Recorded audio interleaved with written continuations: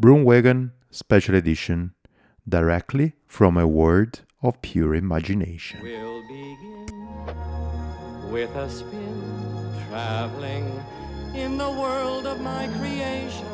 What we'll see will defy explanation.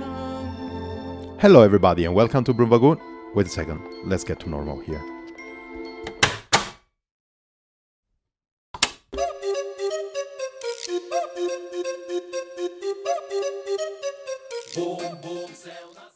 Better, way better.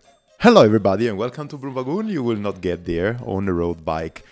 A word of pure imagination, because today we are gonna go into a special mini series because I was in a great event and you should know everything about that. But first of all, thanks to Shasha Zed for this awesome soundtrack that is gonna stay with us in the Broomwagon until better times, let's put it in this way. And you know that you can support the cause, the link is down below. Another cause that you have to support is Bikey Geese. You know, every time that somebody, myself or my guests, and a lot of people said that already during this mini-series, will mention COVID, a coin is going to be dropped into the COVID jar and will go to Bikey Geese, the association in Berlin who helps women refugees to know and to learn how to ride a bike. Thanks a lot to Komoot for being partner of mine for this season of the Broomwagon. You will know more about Komoot into this mini-series. And remember that you can share, subscribe, rate, do whatever you want with this podcast on your best application that you use for listening to that. Every time that you link or do anything, the algorithm will say, thank you, Stefano, and will be a jump into the amazing world of the big charts. We were talking about mini-series. Let's go on that. It's going to be a mini-series, 4 episodes, because I was guest of the BCA Bike Connection Agency event in Massa Marittima a couple of weeks ago. This meant a word of pure imagination. Here it is, because we were together with other content creators, journalists, and people of the cycling industry in this amazing, how would you call it? Maison, probably, yes, that's the best, at the border of the town of Massa Marittima, to talk with the industry players, to test some new things, and as well to talk about stories. Yes, all the journalists were there to look at some stuff that were under embargo just being presented in the event. I was there to come out with some questions about stories, and that's what I did, as much as I could. You are going to listen to all the stories about the brands into this mini-series. It's going to be 3 episodes plus 1. The 3 episodes are going to be the one with me talking with the brands, talking about their product, but mainly about their stories and what are their values and what they support. And as well, a plus 1 episode with all my experience. I mean, myself walking around to this event, and as well, myself riding bikes with some friends, myself testing bikes, everything that you want to know. Now, let's put it here in this harsh way. I am planning to go live with the 4 episodes in the next 2 weeks. So I mean 2 episodes a week for the next 2 weeks, so that everything can be fresh and palatable for all of you there. You don't have to wait. But I cannot promise that to you, because that's the plan. But at the moment, my flat is full of a stomach bug that my family caught. For now, I'm safe. I have to take care of them, but I don't know what is going to happen tomorrow. So hold tight. If something is going to happen, you're going to know about it into my Instagram account. Otherwise, just wait for the feed and the episode that is going to come. Tuesdays and Fridays. Tuesdays and Fridays are 2 good days where you can see this episode going live. I spent there 4 days full of interviews, talks, meeting friends, and everything like that. That's the reason why I put down 3 different episodes with interviews and 1 episode with the experiences. The first episode is going to be about more or less my first half of the day in terms of walking around the different houses with a different brand. A lot of stories, this time with Fulcrum, with Pirelli, and with Villiers. Also some products talk, but mostly stories talk. I hope you enjoy. I will talk to you at the end.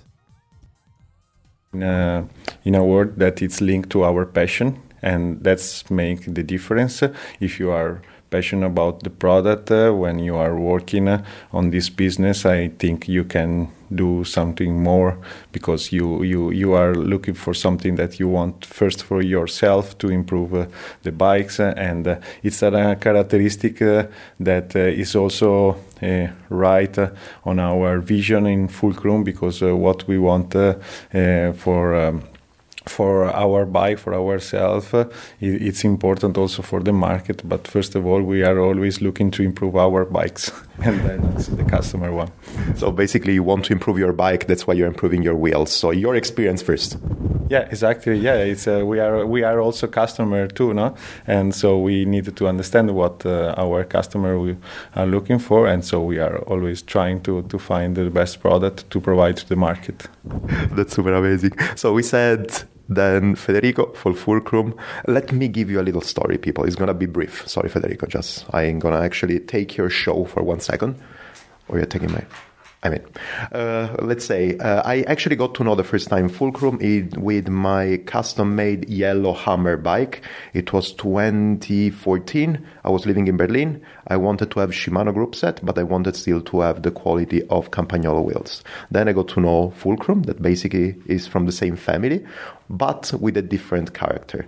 Then I became, let's say, older and probably wiser, and now I don't care about anymore. I just want to have quality things on my bikes, but still I think that Fulcrum is a great quality, a super great quality wheels. And that's the story of myself with the Fulcrum wheels. There is something else. I may say something incorrect. Campagnolo, Fulcrum, same family, but with a different flavor, I would say. Yeah, it's absolutely correct. We take from the amazing know-how of Campagnolo also in making great wheels. We make has been launched this brand in 2004 in order to have the possibility to explore also other field, and giving also the possibility to give an alternative in terms of also product characteristic, but taking from the same base of know-how and exclusive technology that Campagnolo has developed. And so that's make our product really well known and reliable thanks to the Campagnolo technology, but we are giving a different soul to the product, to the communication, and we are making also different mix of characteristic of the product in the same field also where Campagnolo is, but then we can also explore other segment like mountain bike, e-mountain bike, or having a wider range of product, and also providing a lot of product also for the OEM customer, so for the bicycle maker that needs wheels, of course, on their product. Tell me more about that. How did you call it? OEM, that's its original equipment manufacturer, and so means that you are providing the wheels for the bicycle maker, so they can complete the bike with quality wheels. Yeah, it makes sense. You know what I'm asking you? Because a bit of time ago, also here another story, people, sorry if I actually go on the sidetrack most of the time, but I got a problem with my wheel set. I'm not going to say the brand, but I got an accident. This was the problem, and then I went to something like one shop, and they asked them, look, can I have something like a replacement for my wheel? And they actually told me as well that they could give me the OEM wheels, because they were actually one of their clients swap it and whatever. For me, it's a great thing, because really you're working together with the manufacturer, bike manufacturer, in order to build for them high quality wheels that still can fit perfectly the bike. That's the philosophy of it, right? Yeah, it's correct. Today it's a bit complicated, because also this bicycle brand are trying to get as much as possible. More. Not saying badly, but they are trying to be more competitive. So they are trying to create also their own wheels in order to make a bikes that it's more competitive also, but we think that we are a wheels specialist, and what we are able to make is because we are constantly daily working on that, and for us we made wheels instead. Who makes bikes, okay, they can also take an effort to make the wheels, but we think that honestly it's going to be something different from what we are offering. And we have many brands that are working with us and believe on the wheels specialist. Then there are also the trend now in order to be, competitive, more flexible, different reason. They are also making their own product, or they put no brand, we can say, components in order to offer better price to the end consumer. But we think that especially on road, the wheels may do the 50% of the bicycle experience, because provide a lot of the feeling that you can enjoy riding the bike. And so if you have a good bikes with a super cool and expensive group set, but with the bad wheels, your experience will be bad. It's like the shoes on your suit. You go at your wedding, and talking about my wedding because it was supposed to happen 2 years ago, but it's going to happen this year, COVID stuff. But yeah, you're actually putting your perfect sleek suit to go to your wedding, and then your shoes are meh. That's not exactly the experience that you want to have exactly also on the bike. Yeah, exactly. That's is the concept. But for us, we are making when we develop the product, it's we think about our wheels, so a complete product. We provide wheels, not component. We are not selling hub.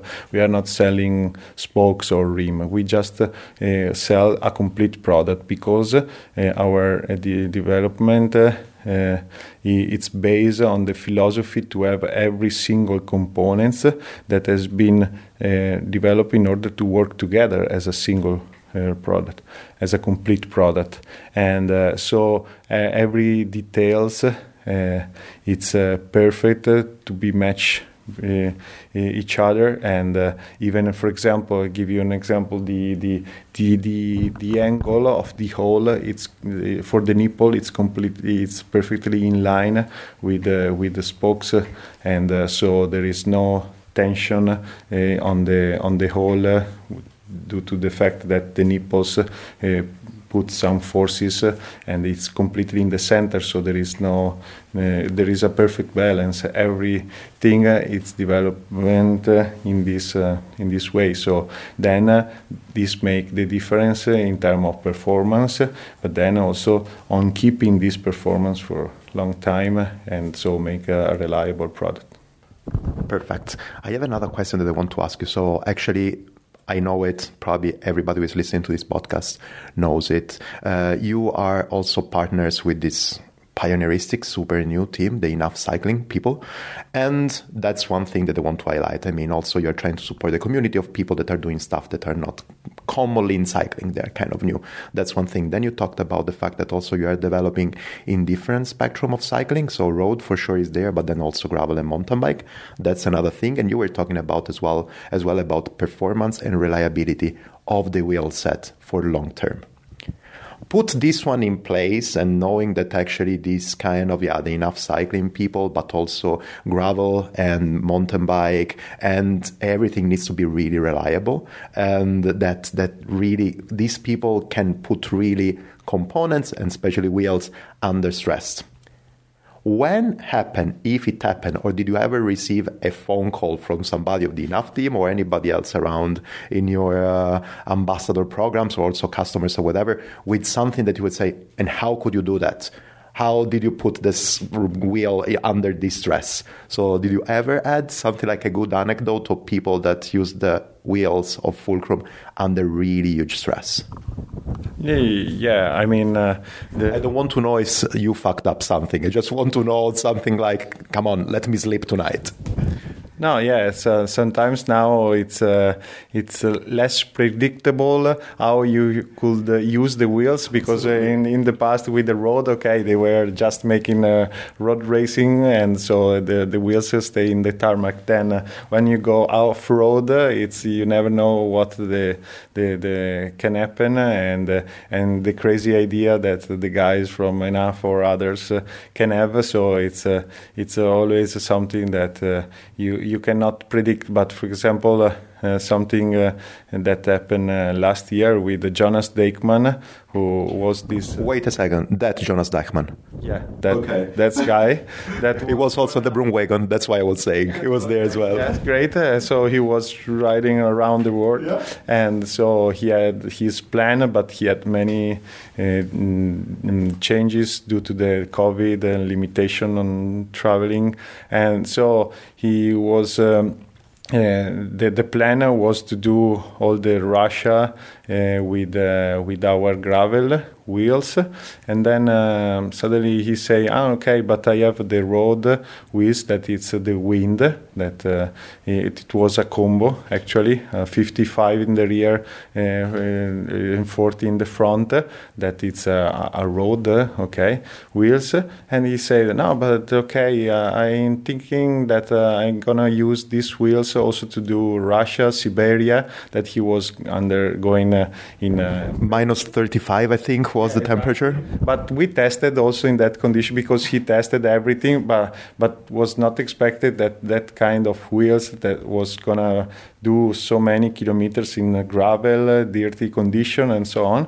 And in the end, he did 17,000 kilometers on that condition with these wheels, and we were just our plan was to use a proper gravel wheels, but then in the end he used a road wheels, and everything went smooth. So we were happy, and we say, okay, we proved that we do reliable product.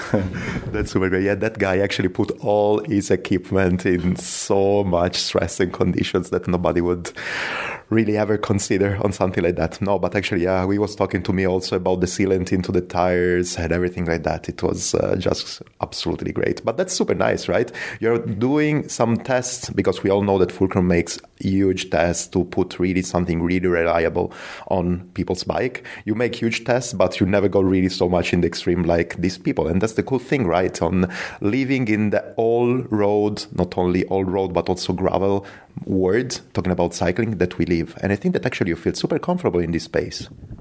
Yeah, it's positive, and it's also challenging. But we know, because when sometimes we have our internal laboratory, and we put our product under really demanding test, and sometimes we also test some product from the competition, and we see that there is the difference sometimes, and then sometimes also we discuss with our colleague and saying, but why we are making so stressful test? Why? Yeah, but because we have to be sure of this or that, and so sometimes to us it's stranger, or it's over tested. But then when there is this extreme condition, you see the difference. Absolutely. The last thing that I want to ask you, Federico, is that this afternoon we're going to jump on the bike and we're going to test some products from Fulcrum. What am I going to test? You are going to test this. If you can say that here, we know that there are something under embargo, so people think about under embargo, you're not going to listen anything. But what we can say? We can say that the wheels that also ENAF team is riding, and the wheels that they tested first also at Badlands, and where we also win with Mattia De Marchi, and also Mariona in women category. So we launched the product in the end of September, but we are starting the real mass production right now, and so we have the product availability that are going to the market, and so you can experience the same product that also we tested there, that also was another extreme condition in some way. Yeah, dust and hot weather. How is the name of the wheel? Rapid Red Carbon.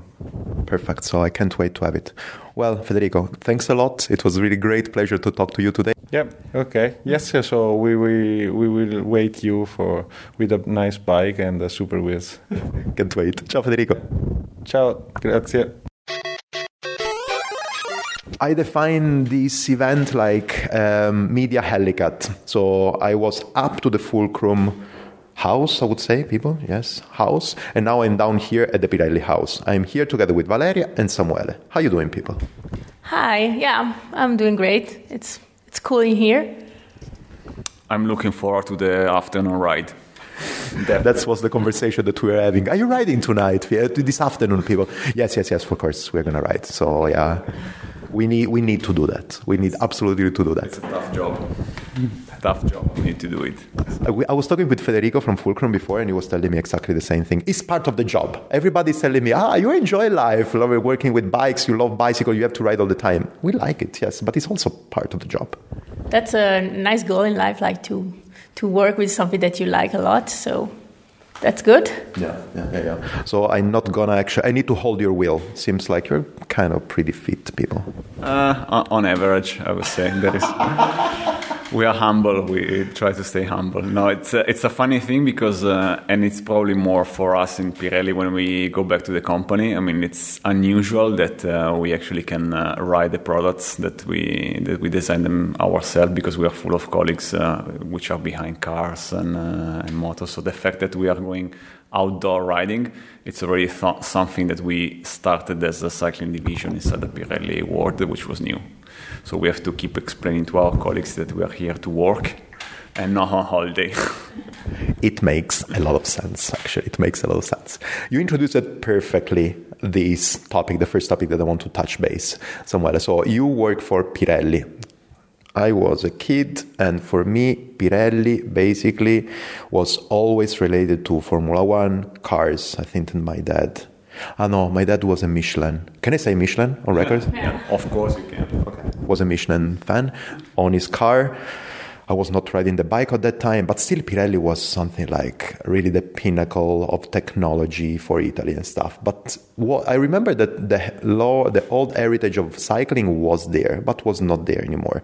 Then, a few years ago, I found out that Pirelli was back on tires. At that time, I was a Continental fanboy, but then I wanted to try the P0 Velo. And the first one probably that you made, I put them on, and they, together with my brand new bike at that time. And then I said, these are sticky, these are good, these are amazing tires, and I don't get so many flats. And then I got to know that Pirelli was back in the business. How was the process of it? I can do it. It was a company decision related to three major topics. One was a focus that the company decided to do about after the consumer markets in general. So we cut completely the business of industrial tires, and we focused on the consumer-oriented, which was car, moto, and bicycle, which was the missing. It was more evident that was the missing link. So a kind of market which is completely driven by the consumer demand, a lot more than moto and car. So this was one of the strategic reasons. Another one, which I think is probably the most relevant these days, is that they have seen a projection ahead of 10, 20 years of the new mobility, which is a lot more about light mobility, which includes bikes, of course, and a lot less about cars. So it was also a way to project the brand into the future, for sure. And then there is also an R&D component, to be honest, where the challenges of making lightweight tires, because I keep reminding, and that's a nice story to tell, that before we came as a cycling division in Pirelli, the lightest Pirelli tire ever produced was around 5 to 6 kilograms. And we came with asking for products of 200 grams.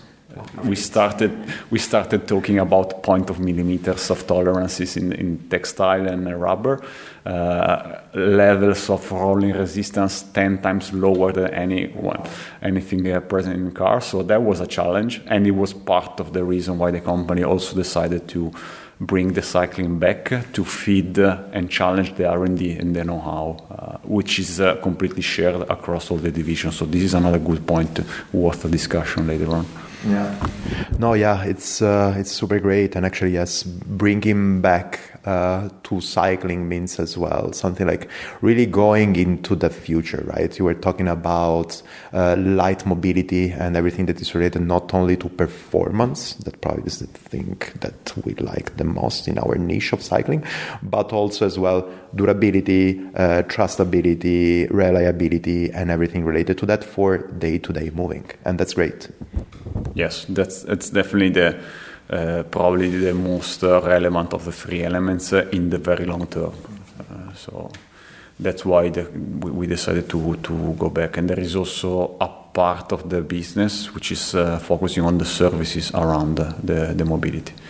And while we are taking care about the products, so all the cycling products is coming from the cycling division, but there is also a focus of the company on the service around the mobility. Okay. Which is a part. It's another startup that we are running in Milan, and that will see probably relevance within the next 2-3 years. So we're going to talk about that in 2-3 years. Yeah. Okay. I'm not going to ask any other question. It was something like, anyways, is Pirelli in general as an ecosystem is pretty various, right? You talked about cars, we're talking about bikes and everything, but beneath and inside the Pirelli cycling division, this is also pretty diverse, right? We were talking before of records, and we were saying Pirelli tires started with roads, but then there was a natural evolution. Natural because cycling naturally evolved now, especially for us amateurs, cycling and everything evolved naturally into all-road, off-road, but also with still performance in mind. You really drove the development and everything also in cross-country and mountain bike. How would you consider, and how would you think, if you have to think about the values of Pirelli itself as a brand and as evolution, what do you think are the most important values? It's pretty easy to see how much we are linked to the racing in general. I mean, this is a company DNA that really goes back 100 years. And with cycling, it's been pretty easy for us to jump on that value, because you know how much cycling still is driven by the racing, because it's easy to get interested, to get passionate about what's happening on the racing world, even if you're not a racer, as we are not. I mean, I'm not personally a racer, but I do like a lot looking at races, because there are the performance side of things is interesting, but there are always stories behind, whether they are from athletes or from the people behind the products. So it's really easy inside the company culture, from the really top management down to the bottom. Whether there is a project which is related to racing, it's easy to explain. I mean, you don't get to take too many meetings or make kind of business plans, whatever. If it's racing related, it's a go, basically. And it's really in the culture of the company itself. It's really visible. The higher you go in the hierarchy, the more you see that happening, which is strange, especially in Italy. It's not always a given. The easiest example we keep doing, we have one for road racing, which is about the tubular products, which is a product that doesn't have sense in terms of market and business. It's just for racing, as it is for Formula One tires, which is another example. I mean, now that they are switching to 18 inches, there is more link to the products that you sell, technologically wise. But before, with the 13 inches, you were developing something just for the pure sake of racing. And in cycling was the same with the tubulars. In mountain bike with downhill, we are doing the same. It's a product that doesn't have a really justification in terms of volumes of business. Not even the bicycles in downhill. Nobody really owns a bicycle. Not even the racers. Exactly. But I mean, it's racing, so it's you get excited when you see the races, and you have to win those. And this is really Pirelli DNA. I have to say, across any level of the company, you feel it, you smell it when you're in Milan, that it's a racing-oriented company. So there is a passion behind the product performance from one side, but also the stories of racing, the excitement of racing. It's really part of the DNA. So, I mean, cycling has been a perfect blend and an easy fit within that company culture, I would say. Cool. Another thing that actually I see pretty present with Pirelli is also your support for doing something different. We were talking before that the Enough Cycling Collective that you are supporting, these guys are doing probably something different in the cycling world. It's not racing, it's not leisure, so it's not 100% racing, it's not 100% leisure, it's something in the middle, it's exploring, it's adventure and everything. So this means that some of your, we can call them partners, ambassadors, you decide. Partners. It's a nice word. Yeah, you are really developing together with them something new in terms of stories, but also in terms of products. I think that when you develop something cool and different with your partners and to make together some products and stuff, is not all the time a great success. From time to time, you hear about weird stories or anecdotes that something that when you bring a product in extreme conditions, then something can happen. So do you have any anecdote for me in terms of tires put into extreme situation that didn't perform or react how you were expecting?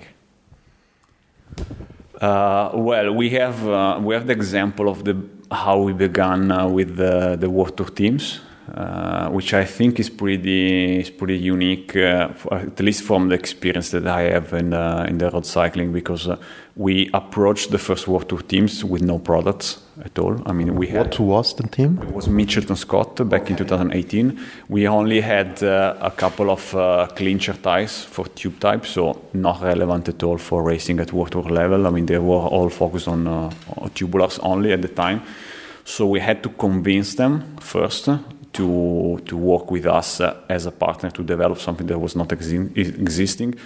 And I have to say that despite we were pretty solid in terms of credibility because of the brand and the company, but it was also very evident that we had no products at all. So the know-how of making tubulars, which is still a handmade cotton suede thing, not exactly anything similar to a Formula One tire. Absolutely. We had to convince them that the project was serious, that the people were serious. So we basically agreed, and that was on paper. I mean, on the contract, it was agreed that the last call to use the product in races was to them and not to us. Okay. So you prepared the tubular and you let them test, and they would say, okay, we can use it, or no, we can't.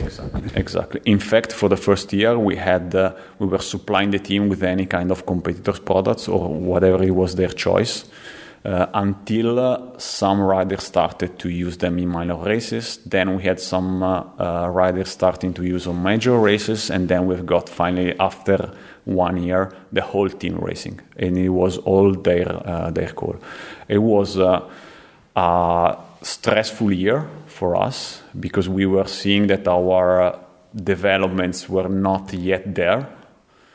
But in the moment that we got the whole team choosing to race on our tires, was really a satisfaction from one side.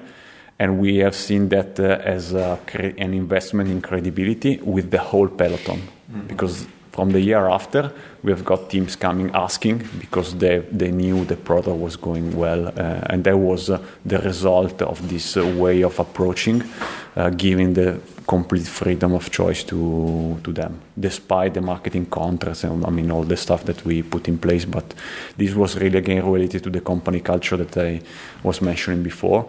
The product has to come first. So when you are racing and talking with athletes, let them choose what they want, so that you are sure that your products are doing good. Makes sense. Because I have you people here, I have also the possibility to ask a nerd question. So, and actually, stuff. exactly. So let me go 1 second on that, and then we're going to talk about something else. I know that actually people that usually are listening to these podcasts, they want to know the story, the anecdotes, or whatever. But let's talk 1 second about nerdy things. So you were talking about tubulars, right? Tubulars that are really in the pro peloton. This is what people are looking for, whatever. But we have seen also a bit of changing lately in this last couple of years. A lot of teams are using, I don't know, clinchers, for example. I know that some teams are doing this, or just the classic, so I mean the classic for now, but tubeless with sealant inside, or tubeless with the liner inside. What do you think about that, actually, in terms of the peloton? How do they react on this innovation on one side, and how Pirelli is playing this game of going into new material and new standards for road cycling, but also everything else? I try to make it short because otherwise we can talk a couple of hours about the tubeless or tubeless. Let me stop here then 1 second. So promise me that we're going to have this conversation of 2 hours tonight at dinner. Okay, after a couple of beers. I mean, that's going to be interesting. No, let's say 2018, when I was mentioning before, it was still only about tubulars. Mm-hmm. Now I have to say that it's more about two things. One is as simple, it's really simple, it's the age of the rider. So the old guys, they are used to tubulars, so they keep on asking for tubulars. But all the young generation riders, they are a lot more open-minded, so they're really ready to jump on tubeless, given that the second factor is the wheel availability. High performance wheel on tubeless, not all the brands have them. Not all the different rim height is available at competitive weight and rigidity. So given the system of wheel plus tires, there is still room for improvement. And I would say that that's the only limit before seeing the whole peloton on tubeless.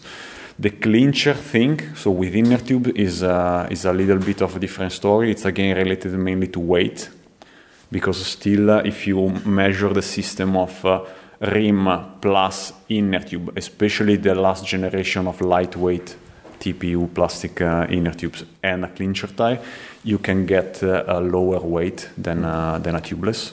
So in certain circumstances, like the Grand Tour riders, the climbers, they still prioritize on weight. So that's the area where or very lightweight tubulars or inner clinchers set up with the inner tubes, they can go lower with the weight. But I would say that other than the climbing stages or the old guys, all the rest of the peloton is ready with the tubeless. For our teams, we are 50-50 almost now. And again, the limit is based on the wheel availability. But I got to know, talking with somebody in the pro peloton, that their main fear most of the time, and that's why they don't go directly, for example, on clincher, apart from in something like super specific situation, is that, for example, when you have a tubular, but you have a pinch flat or whatever, you still have a bit of time before the tubular it deflates completely, while with clincher is a bit more risky. Is it still true? Well, technically with inner tube, yes, I would say. That's the big limit of inner tubes. Once they deflate it quickly. With tubeless, it's not the case. Okay. Or because you have the sealant doing its job, or because in general let's say the mechanical connection between the tire bed and the rim is a lot tighter. Yeah. So the tire stays in place even if it's deflated, which was one of the benefits of the tubular. Or if you're running the insert, so the foam insert, that's also one chance that you can ride even flat. So, but I have to say that in general, whether you are using or not the insert, the deflation, if the puncture happens, it's slow, and you can still ride on a flat tire. This was not true at the beginning. So that's why the beginning was difficult, because it's a lot about the compatibility and the tolerances between the bed diameter of the tire and the one of the rim itself. So having wheel makers and tire makers aligning on standards it's what is making the difference now. So now there is a lot more precision from the major tire brands as well as the major rim manufacturers, so that the whole system is a lot more reliable. And for this reason now, you don't get this big difference in deflation in case you get punctures. So they are reliable, they stay in place even if you get flat. But on top of that, let me say that with the latex sealant inside, you don't even notice if you get a flat. Okay. So you discover, and we are seeing that happening a lot of the time with the mechanics discover the flat after the race when they wash the bike. That's super crazy. Okay. I have many other questions about nerd stuff. We're going to talk about that another time in another word, but I don't know, already talking about the first tubeless system in the 90s, probably with Mavic and stuff. We're going to talk about that another time. Because I would love to introduce also another talk to you today. The main announcement you actually announced last week of your new manufacturer building in Italy of the P0, right? That is going to happen again in Italy. Actually, it's going to happen in Italy. How did you arrive to this decision, and how do you feel about that, and what's the evolution of it? May I tell you one story? I know we are. I love stories. So we are actually celebrating 150 years this year. Mm-hmm. Of history for Pirelli. So 150 is quite a long time. So back in 72, we were like starting our very first business, and guess what? It was a tire bicycle. So before starting producing car tires, we were actually doing the bicycle tires. So we then actually stopped like 50 years ago, I guess. I don't remember quite exactly. Stopped doing bicycle business. And then we wanted to come back 5 years ago. So in 2017, we started back producing bicycle tires. What happened is that, okay, of course, at first we had to manage all the process, and we didn't have our own factory because you are new to the business, and it's tough to start from zero and have a new factory from zero.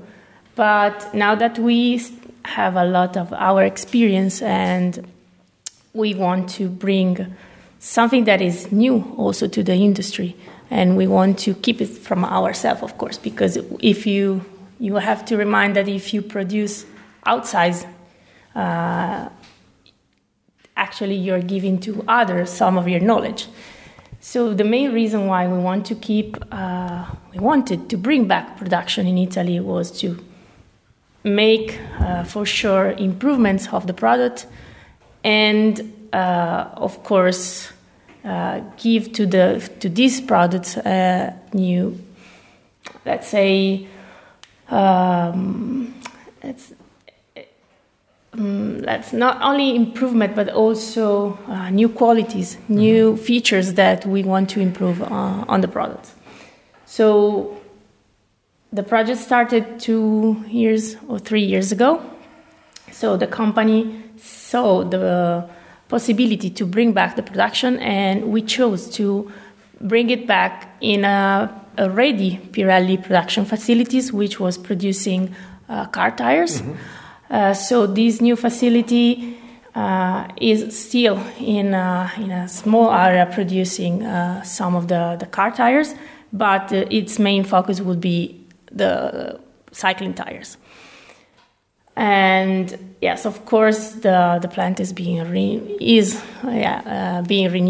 So it's going to be not only a production site, but also if you look at where the factory itself is placed, is in an urban area. So where is it? It's Bollate. Oh, it's okay. very close to Milan, like 20 minutes from our headquarters. So from our point of view, it's like very close.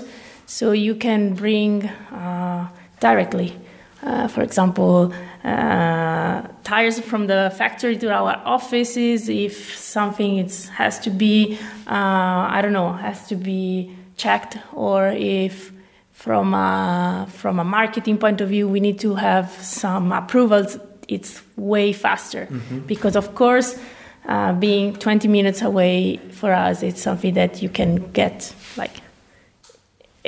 really fast. And of course, from a development point of view, it's very interesting to have the factory close because we see that, for example, in our mountain bike tires that we are developing this year, we have made 40 development loop. You may say, yeah, it's a huge number in a year, but we have seen that on the road tires, on this specification that we are presenting in these days, we have made something like 600 different. And 20 minutes is different than overseas. Yeah. So, it's a good point. Like, we are so close that we can make fast changes and produce a lot of different, try different stuff. Our engineers are ready to try new solution, and they can go to the factory and make it happen in some days. Yeah. If I can ask you, yeah. So we're talking about this production in Italy. What tire, is the first one that has been producing in Italy? What's the model? So the first tire that is coming out from the factory is the P0 Race 4S. So it's a product that is being renewed from its predecessor, which was the P0 Velo 4S, one of our best sellers, I would say, in our catalog. And we are starting the new production with this product. It's a tube type, but it's going to be also tubeless in the next month. And the idea for the factory is to start with the road segment, with one of our best sellers, but with a lot of huge improvements on the product itself.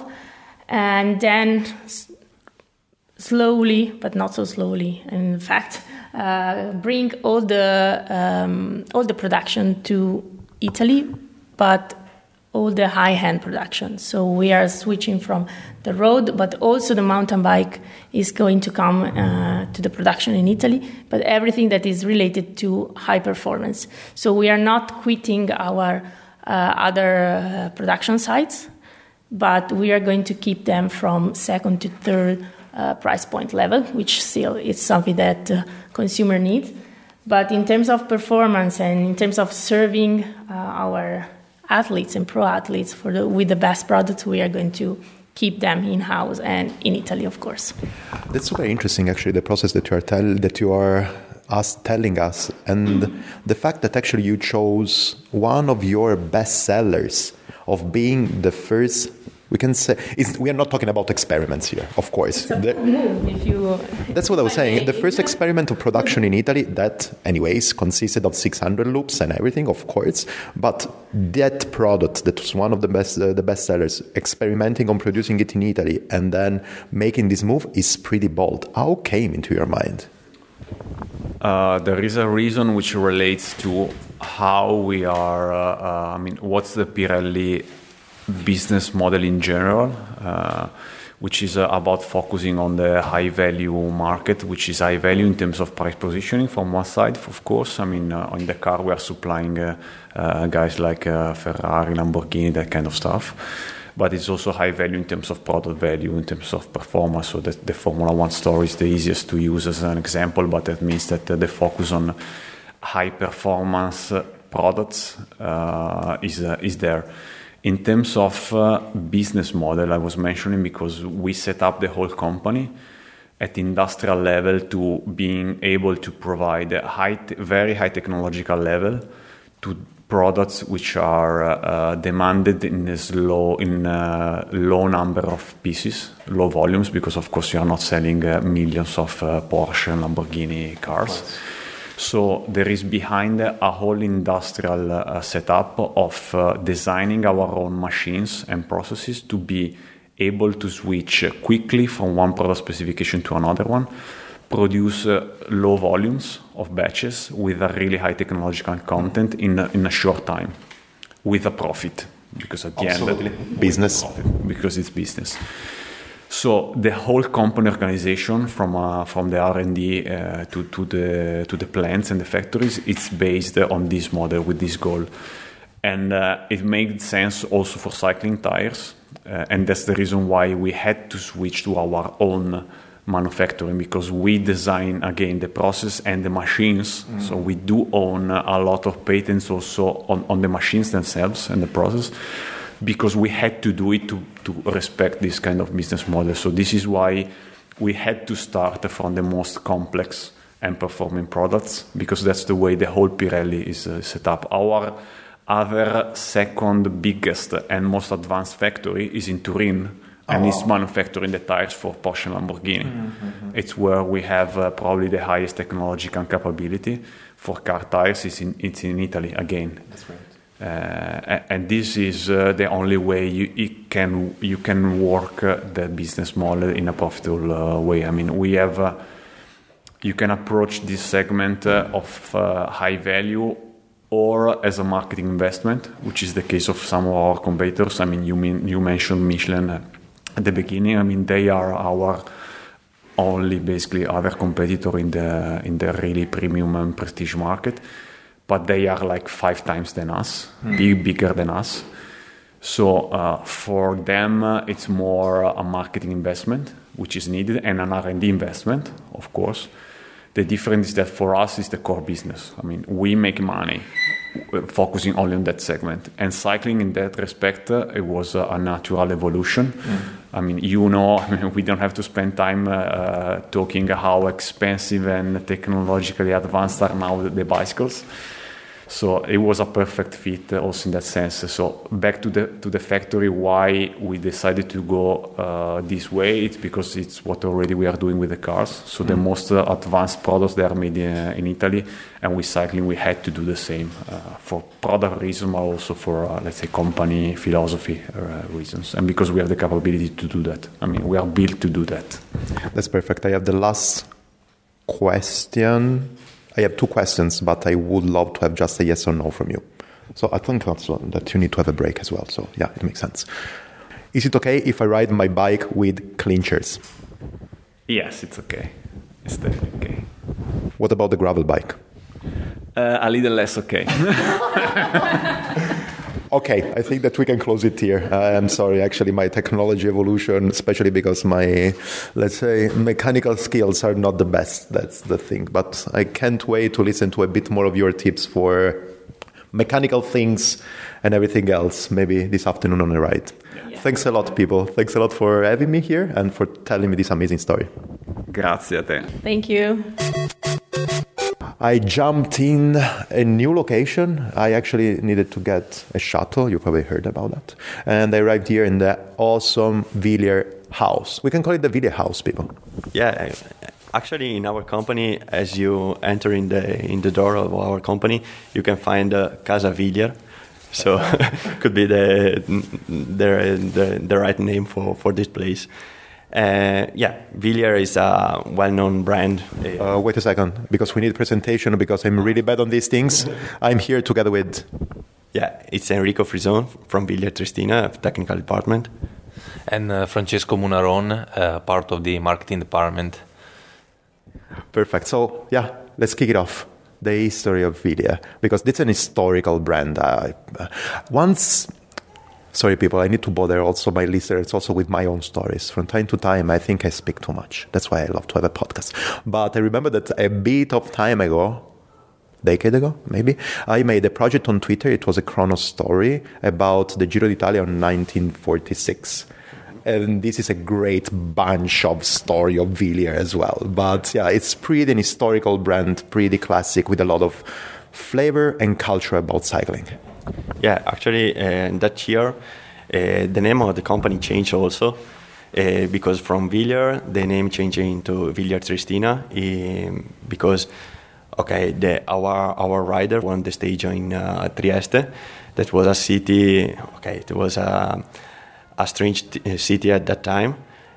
So he won that stage, and in order to give visibility to this one, we changed the name of the company into Villiers Triestina, and now it's the name that we keep it for the present. So it's historical, an historical brand. It was born in 1906. It grew up during the wars, the First War and the Second War.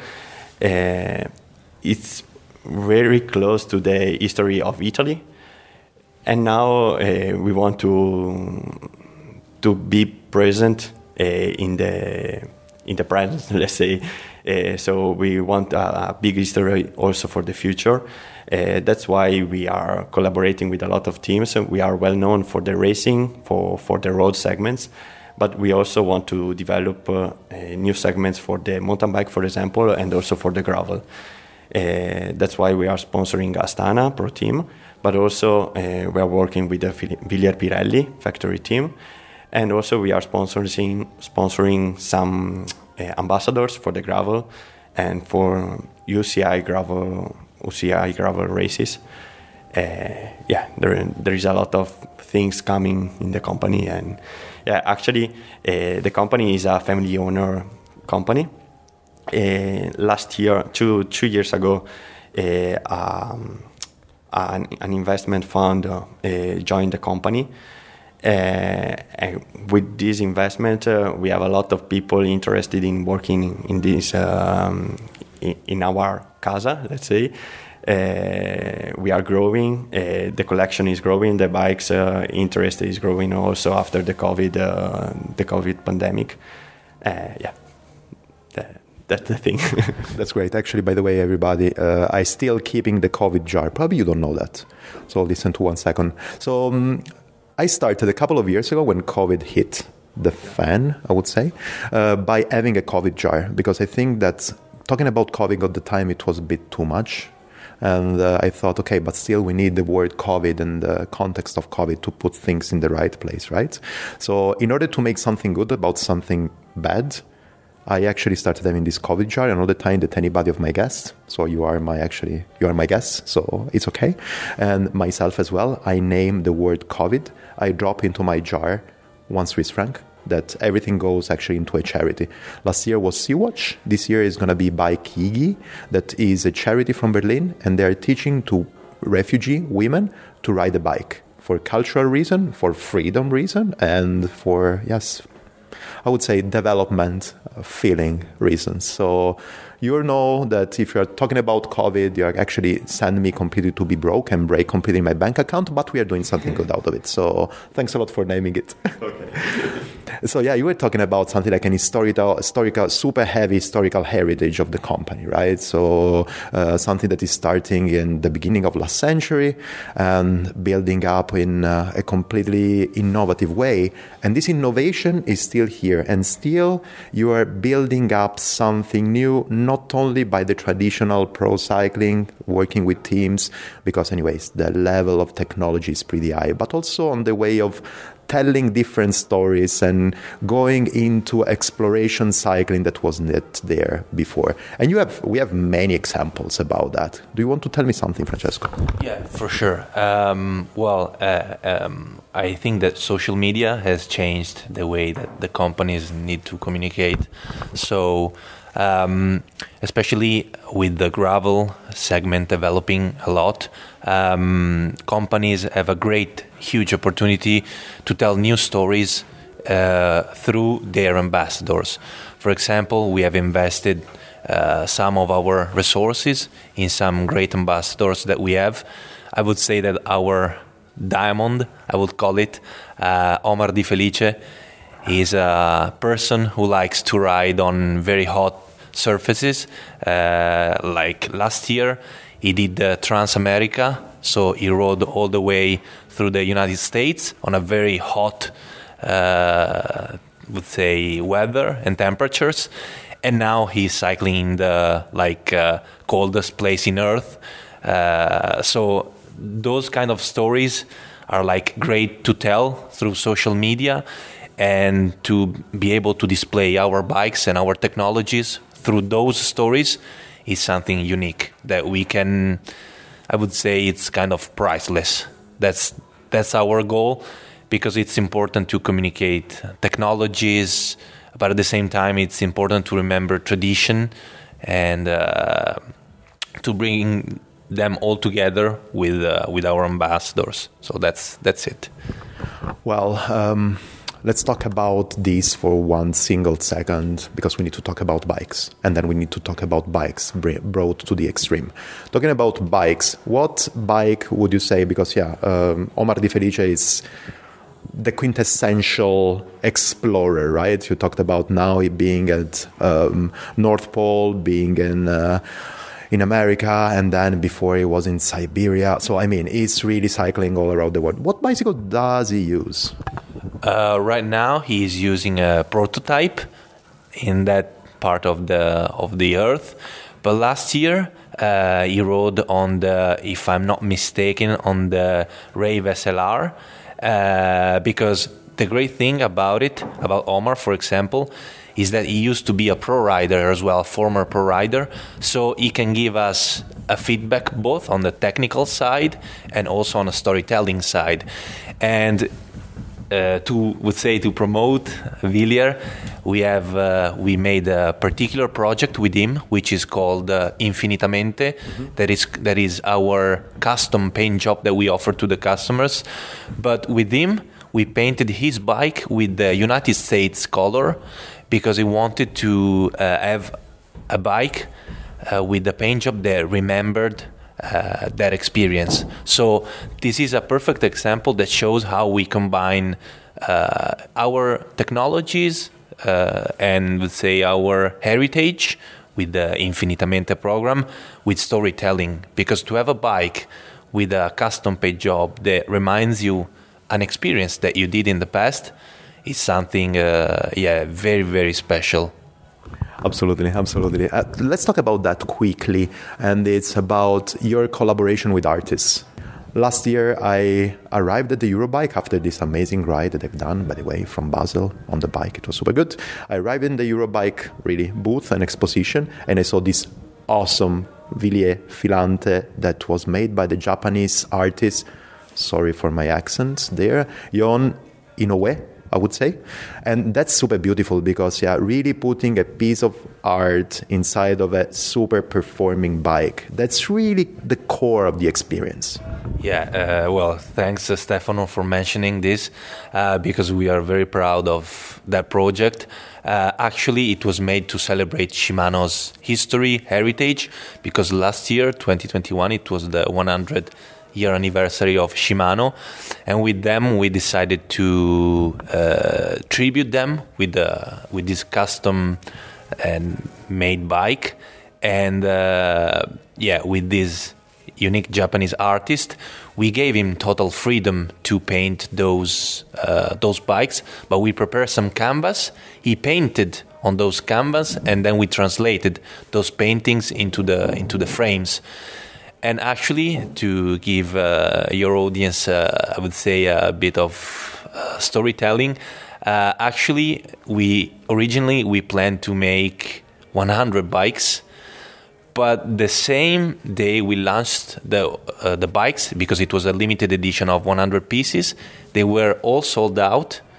So we had to make other 100, and they were all gone as well. So that shows the ability to communicate, because yes, Villiers and Shimano, two great companies that produce high-end bikes, but the fact that we both combined that performance element with a custom paint job from a Japanese artist that celebrated the tradition made the consumers say, okay, I want to have this bike because it's something limited that only 199 people have in the world. So that's the, for me, that's the direction that the whole industry is say going.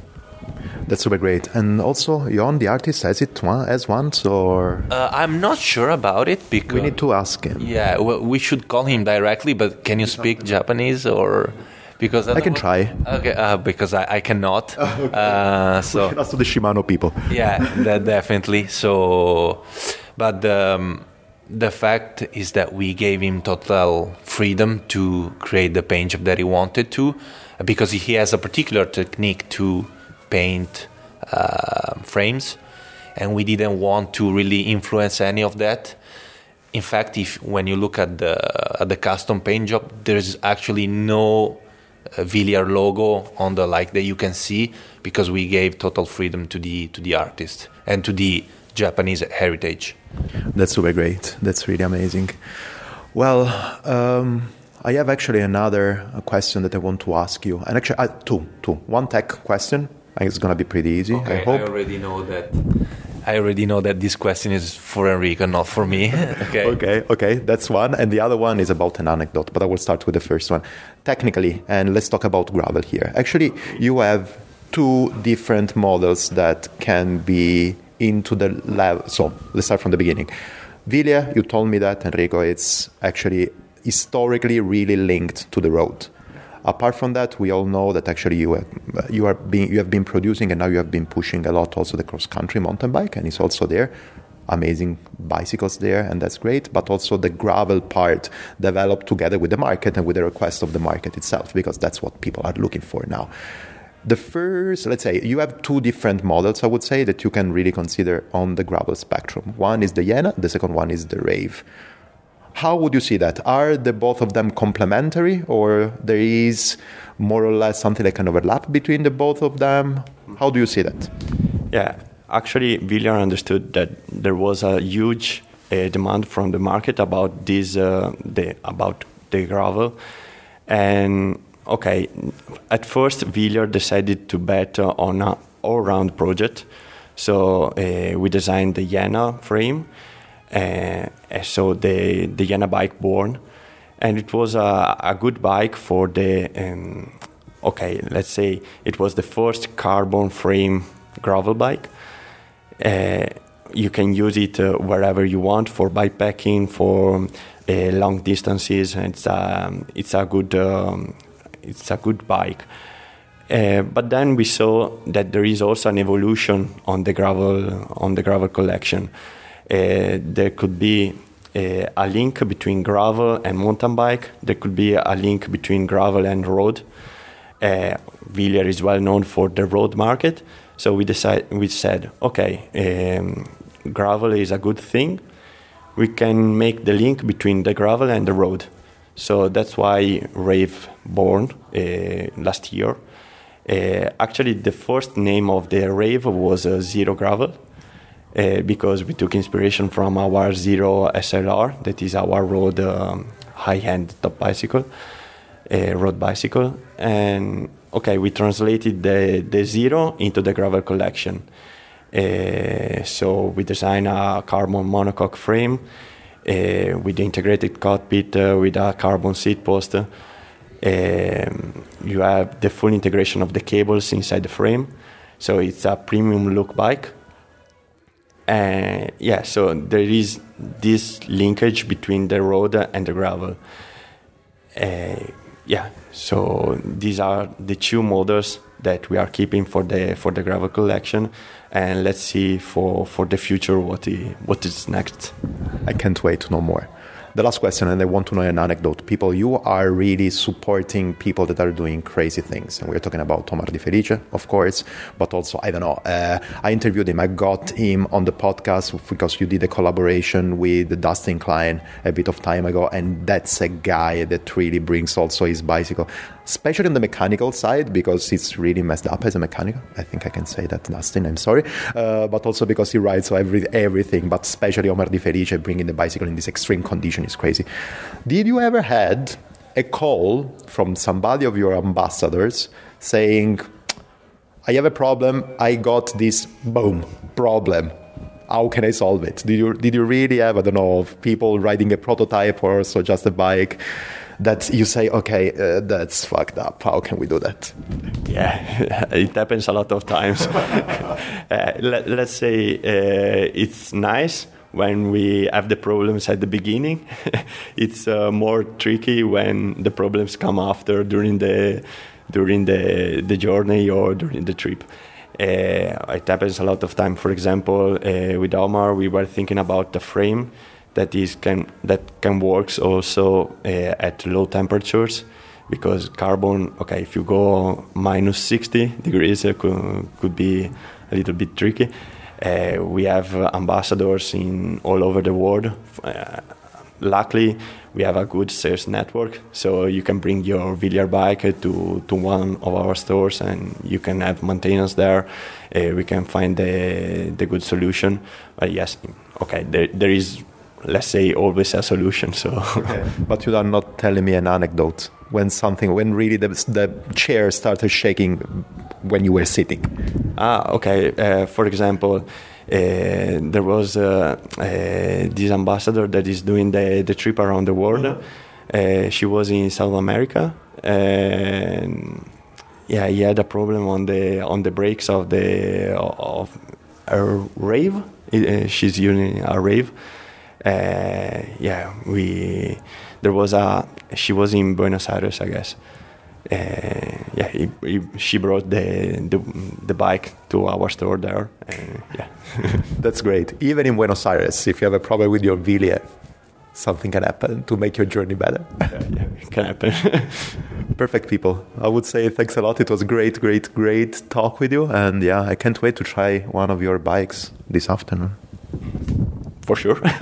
Oh yeah, you'll definitely will. Okay, thanks to your audience for listening to us, and enjoy your time on the bike. I will. Thank you, people. Episode number 1 of the Broomwagon podcast at the BCA event is in the books.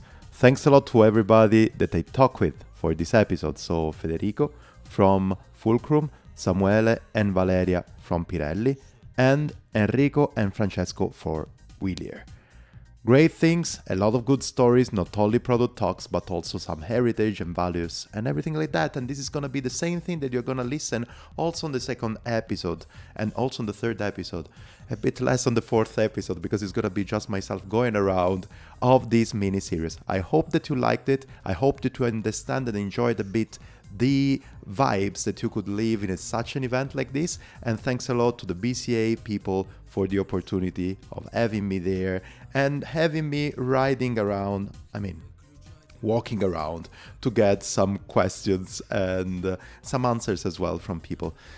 Let me tell you a little anecdote there. You were waiting for that, right? My first meeting was exactly in the first day of the event, 8 o'clock, with Federico from Fulcrum.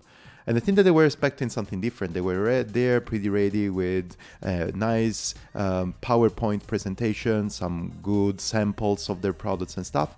I arrived and I started straight away, yeah, but I don't want to know that. I want to know a bit more about yourself, your company, and everything you're doing with bikes. And then conversation started, and then conversation got smoother, and then we had a lot of fun by talking about these things. I mean, I love products, but stories is what keeps me together with the bicycle itself and with an adventure.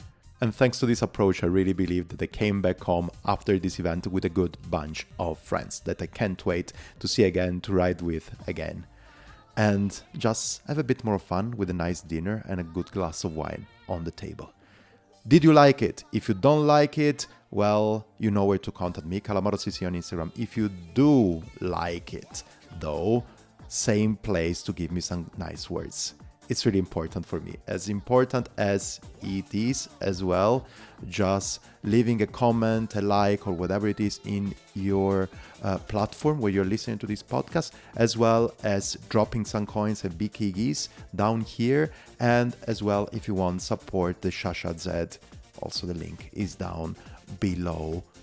Another thing that I can tell you as well is thanks to Komoot that supports this podcast, and we met already with Rob as well during this event. You're going to listen to that a bit later in the mini-series. And if you want to take advantage from a free region for your account, go on komoot.com/G like Greenland and type the code BROOM. There you will get, in this way, a free region for your Komoot account. And that's super great. Thanks a lot, Komoot, for doing that. By the way, all the Komoot tracks are in my Komoot account, Broomwagon. Look for Broomwagon on Komoot and you will find all the tracks that I've ridden at the BCA event. And people, those places are just stunning. You will see them from the photos. Thanks a lot for listening. I would hopefully talk to you in a couple of days. Bye.